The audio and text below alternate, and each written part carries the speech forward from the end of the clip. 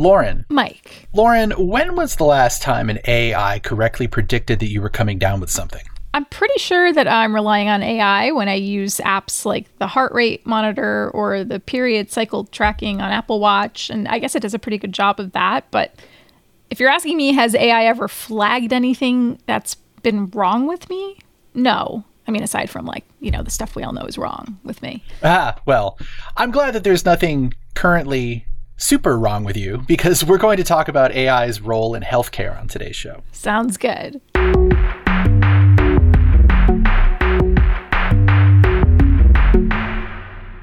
Hi, everyone. Welcome to Gadget Lab. I am Michael Calori, a senior editor at Wired. And I'm Lauren Good. I'm a senior writer at Wired for as long as I can do my job before an AI takes it over, I guess.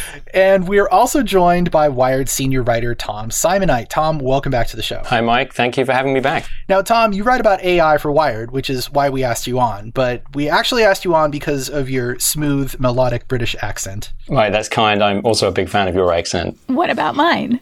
Your accent is also great, Lauren. Other accents are also available from all good suppliers. Tom, you're killing me. I'm already jealous that you are in the San Francisco office right now, in our podcasting studio. I can see you over Zoom. We hope to all be back there soon.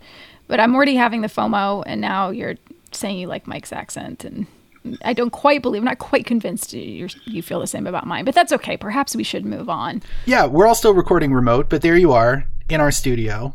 How is it? How does it smell? Does it smell good? It smells super clean. When I cracked open the door, I was thinking this is like a time capsule to probably roughly 18 months ago. I was bracing myself. Who knows what would be in here? You were bracing yourself for the smell of Snack Fight. And I opened the door and it was super fresh because we have a powerful air purifier in here, keeping the virus particles down and I think everything else too. What brand of air purifier is that? It is a Coway Air Mega. Oh, a Coway. We're actually fans of that at Wired, I think, right?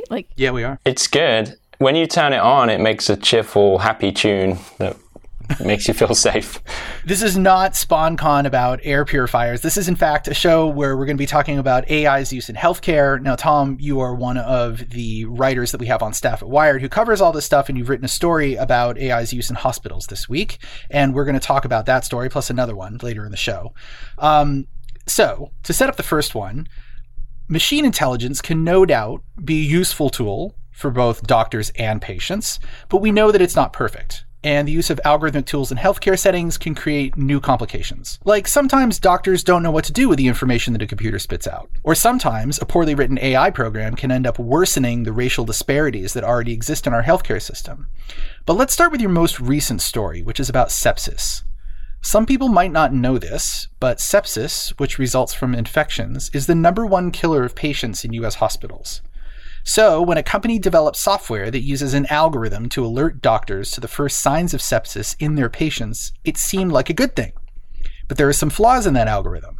Now, Tom, we're hoping you can tell us what went wrong here. Sure. And to start with, why don't we just back up a minute? Because I think we're at a really interesting moment in US healthcare. You know, back in the day, medicine involved bloodletting and leeches and all this organic stuff. And then science improved and medicine got pretty good. But there was still, all the data was mostly written on paper. You know, you couldn't get it into computers and computers weren't really good enough to help out anyway. But fast forward to today, electronic health records are pretty common now. And we have mobile phones and small computers that can fit into medical devices and big computers that can run sophisticated algorithms. And so it's become a lot more practical to put software in the clinic or get it to help out doctors. And that's great because as good as medical science is, there are clearly lots of opportunities to help people do it more accurately. But now we're in this phase where we can deploy this stuff, but we don't know a lot about how to make it work in the way that you would hope it would work.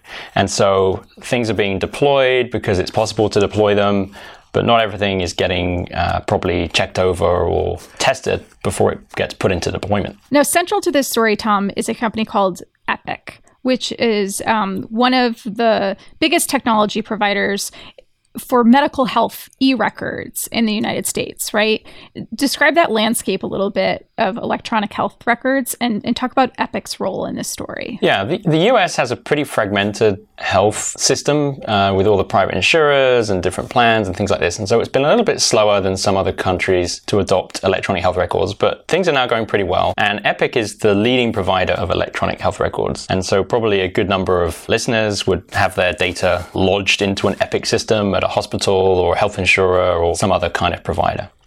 And that market is kind of competitive. And there have been some issues with interoperability. You know, it's not really in the business interest of a company that provides medical record systems to make it easy for you to get the data out and put it somewhere else. And there's also competition between those companies to try and make their record systems more attractive by adding bells and whistles or algorithms. And so the system I wrote about this week was an algorithm that Epic offered to its customers. And it was pitched as a way to pop up alerts to patients that might contract sepsis, this very dangerous complication of infection. It's pretty hard to spot because some of the key signs are not uncommon in the hospital, like low blood pressure and other things. And so the Epic system, which was offered to its customers, they said, look, we've made this algorithm, and what it will do is pop up alerts on patients that are at risk of developing sepsis, and that way you can treat them earlier. And there's good evidence that, minutes or even a single hour earlier treatment can save your life. So that seemed like a great thing.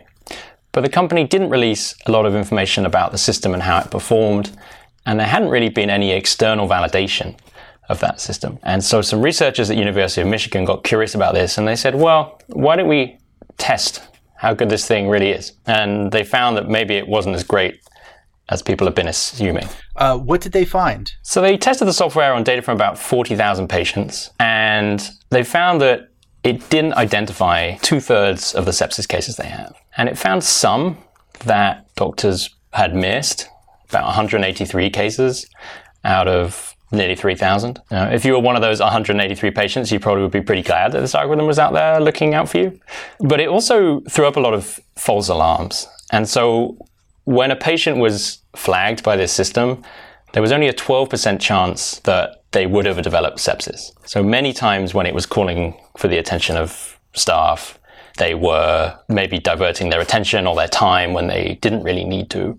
And the lead author of the study, Karandeep Singh, the way he summed it up is, for all those alerts, you get very little value. Many things in medicine are a trade-off, right? I guess ideally you would have a team of doctors and nurses for every patient, but you can't. So you have to decide where you're going to allocate your resources. And the study also concluded that this algorithm was maybe just not worth the extra burden it was placing on staff. Tom, there's a section of your story that really underscores how these flawed systems can end up discriminating against certain groups of patients, and in particular, how this affects patients of color, right? You mentioned that back in 2019, there was a system used on millions of patients to prioritize access to special care for people with complex needs, and it actually underestimated the needs of Black patients compared to white patients. And that's just one example. And so I'm wondering if you can explain for our listeners exactly how this ends up happening with artificially intelligent software, and how, ultimately this could perpetuate racist beliefs. Yeah, and this comes back to what I was saying before about, we've reached this phase where we're deploying stuff without fully understanding some of the complexities of what happens when you throw software into the health system. So in 2019, an algorithm that's used for millions of patients in the US to identify patients that have particularly complex burden of health needs, maybe related to diabetes or a chronic condition like that. Health systems use it to find those people, and then they can enter them into special assistance programs that might give them a bit of extra help. And a study led by researchers out of Berkeley found that this system was effectively undercounting the health needs of Black patients, in particular compared to white patients.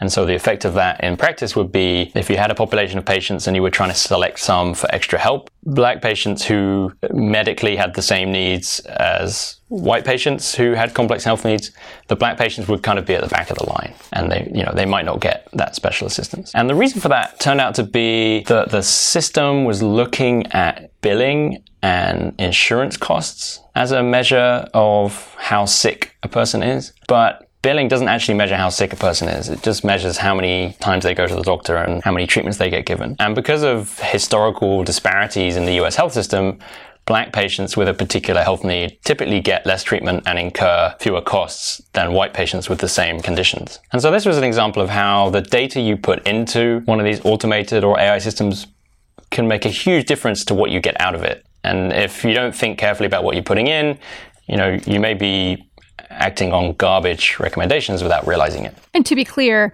the sepsis study we're talking about is not specifically about racial disparities. It's about identifying problems where there may not have been problems for certain patients. But it's all part of this larger sort of concern that some folks have now, ethicists, researchers, data scientists, about the kind of data sets we're using to inform what would ultimately create these AI systems. That's right. It comes back to this question of okay, well, how do we measure what's effective?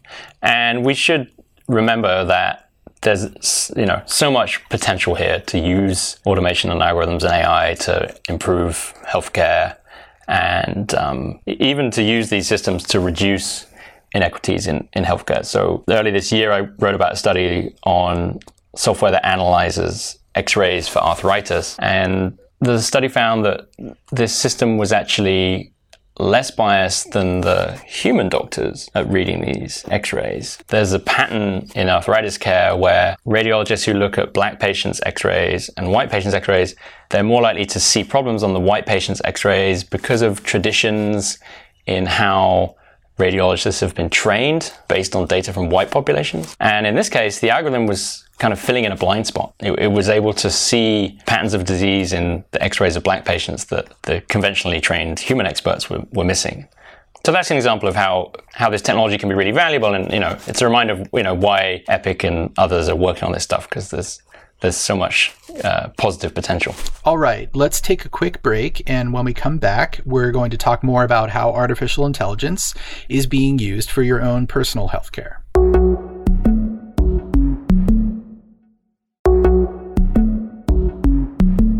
Welcome back, everyone. We just talked about how artificial intelligence can cause complications in hospitals, but AI is also a growing part of how we're using our own personal internet-connected devices. At its I/O developer event last month, Google announced an AI-powered dermatology tool. You can just take a picture of that weird mole on your skin, upload it, and Google's algorithm will tell you if you have anything to worry about. That's the idea, anyway. In reality, it's not so simple. Now, Tom, you worked on another story this week about Google's AI-powered dermatology service. What's the skinny on that? I see what you did there, Mike. I was just going to say that. This was one of the cavalcade of new announcements made at Google I/O, and I thought it was one of the most interesting because it pinpoints this fantastic potential future for AI medicine, right? If this technology gets really good, maybe we could just give the technology directly to consumers and you have it on your phone or your watch or whatever, and it will tell you if you're sick or you have a problem without you having to go and see a specialist. And that's kind of almost what Google showed off. It showed a demo of this app where if there's something on your skin, you're not sure what it is, and it doesn't fly away when you wave your hand at it, you can pull out your phone, take 3 photos of it, and upload them to Google. And Google will come back with a list of what it calls suggested conditions. Things that it might be. And this follows a handful of studies that Google published on algorithms that can detect different skin problems, problematic moles, things like that. And in those studies, Google has shown that its technology could rival board-certified dermatologists at recognizing these things. And so the potential for having that in an app is very intriguing. But it's very preliminary, and so we're still waiting for some details on how it will be rolled out. I also assume it works differently on different colors of skin, yes? That is a very good question. Google has been criticized for not having a good representation of different skin tones in the previous studies it has published. And that has caused some people to worry a bit about this new app, that's being pushed out to consumers maybe as soon as later this year. However, the company says that the data sets in its published studies don't represent its latest and greatest stuff. And they say they've been working on making it work for all types of skin tones, but they haven't released a lot of specifications or data on exactly how widely it's been tested. So that's something to wait and see about. So at the top of the show, I mentioned my Apple Watch, which I do use for some health tracking.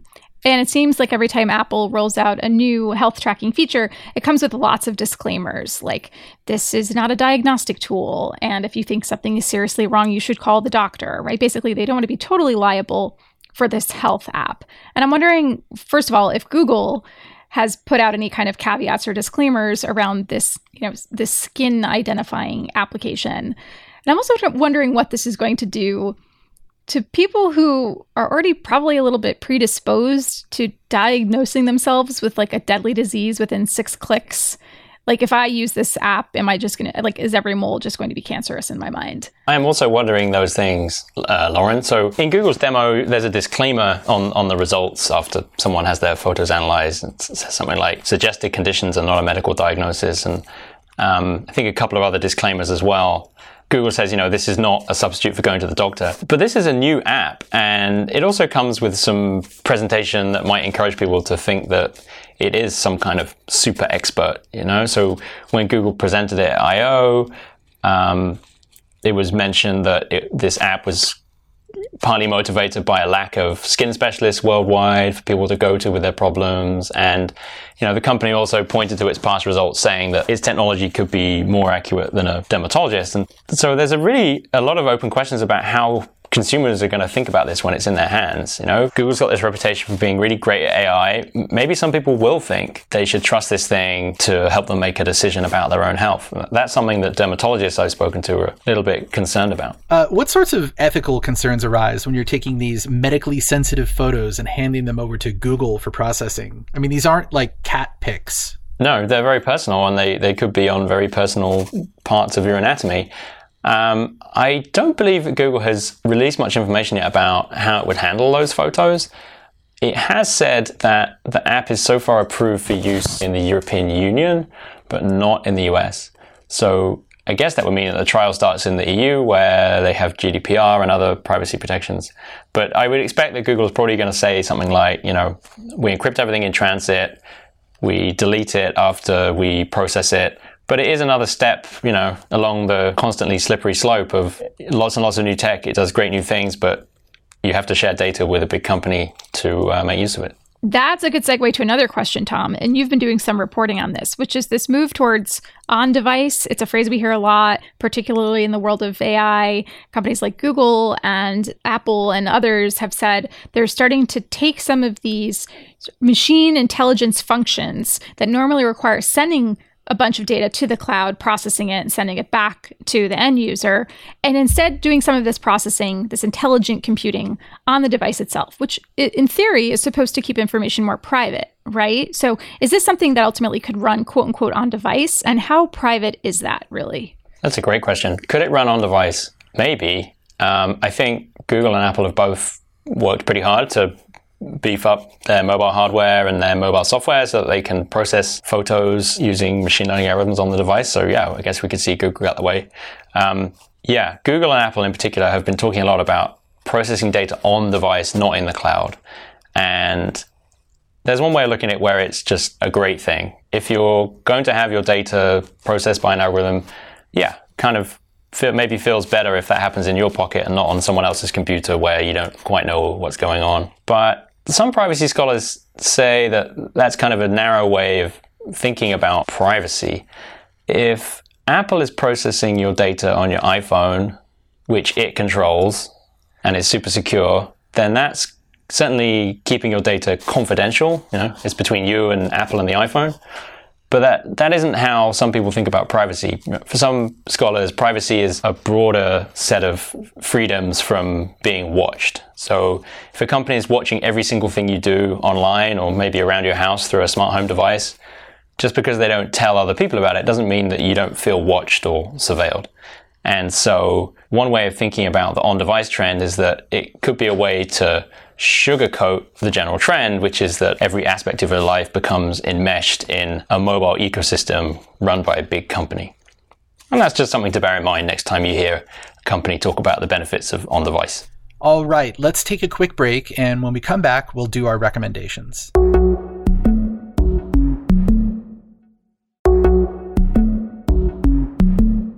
All right, Mr. Tom Simonite, you are the guest this week, so you get to go first. What's your recommendation? Thank you for the honor, Mike. My recommendation is a novel called No One Is Talking About This by Patricia Lockwood, who is a poet and also one of the funniest people on Twitter, and I guess kind of annoyingly talented because she's also written a great novel.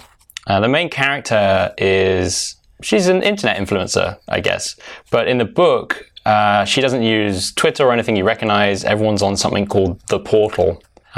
She got online famous for posting a question that went viral: can a dog be twins?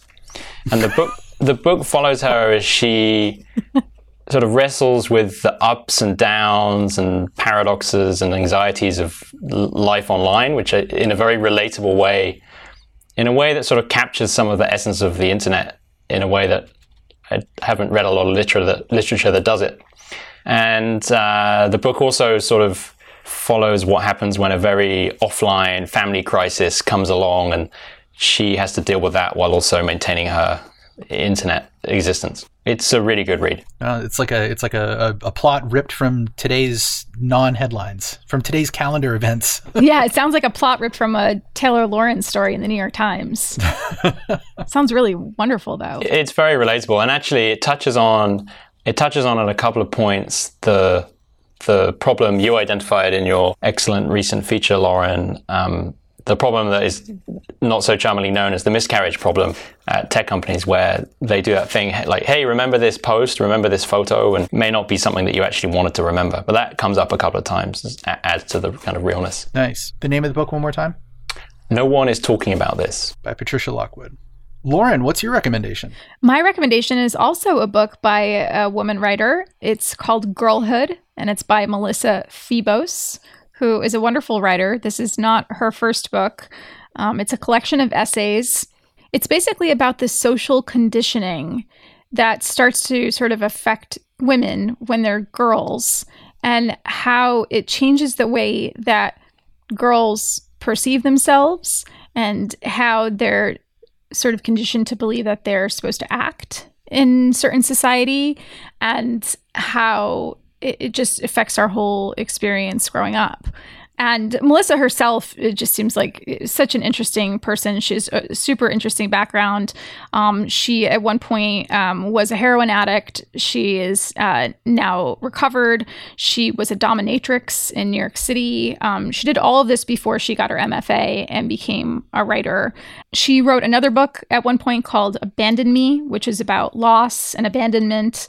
Also incredibly emotional. It's a collection of short pieces, right? It is. It's a collection of essays, but I'm already just really immersed in it and think it's really, really powerful. And she's such a powerful writer that I highly recommend checking it out. Nice. Mike, what's your recommendation this week? Well, I feel weird. It's not a book. Well, you could tack one on last minute. No, I got one all picked out. Okay. And everything. I do extensive research and decision making before I make recommendations of the show. I know it doesn't seem that way, but that is actually what happens. Okay, so what's your recommendation?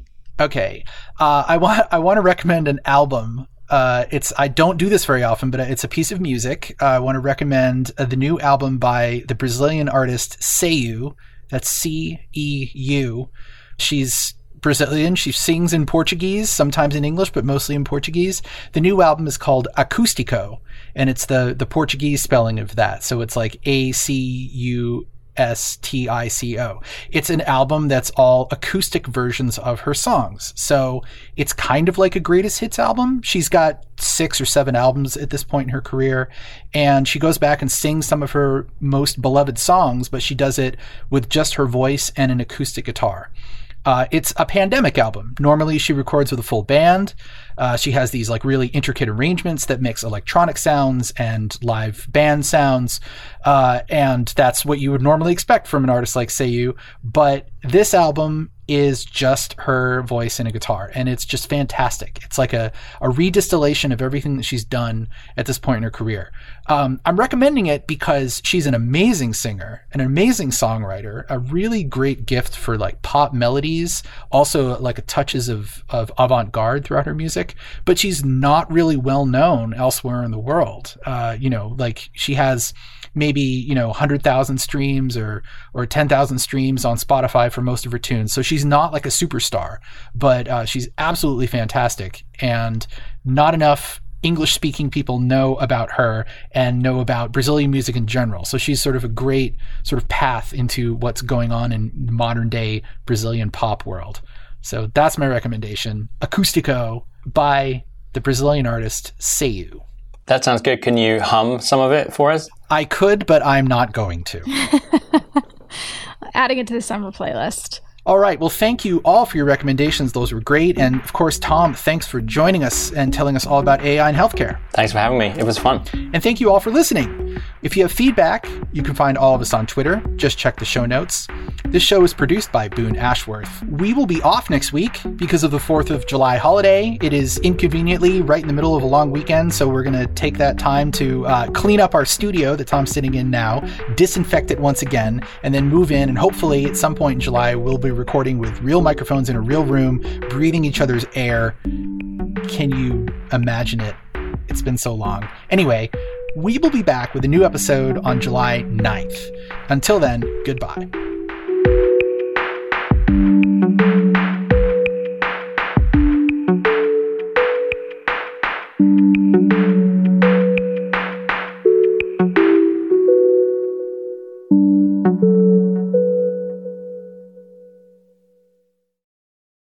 Hi everyone, Michael from Gadget Lab here.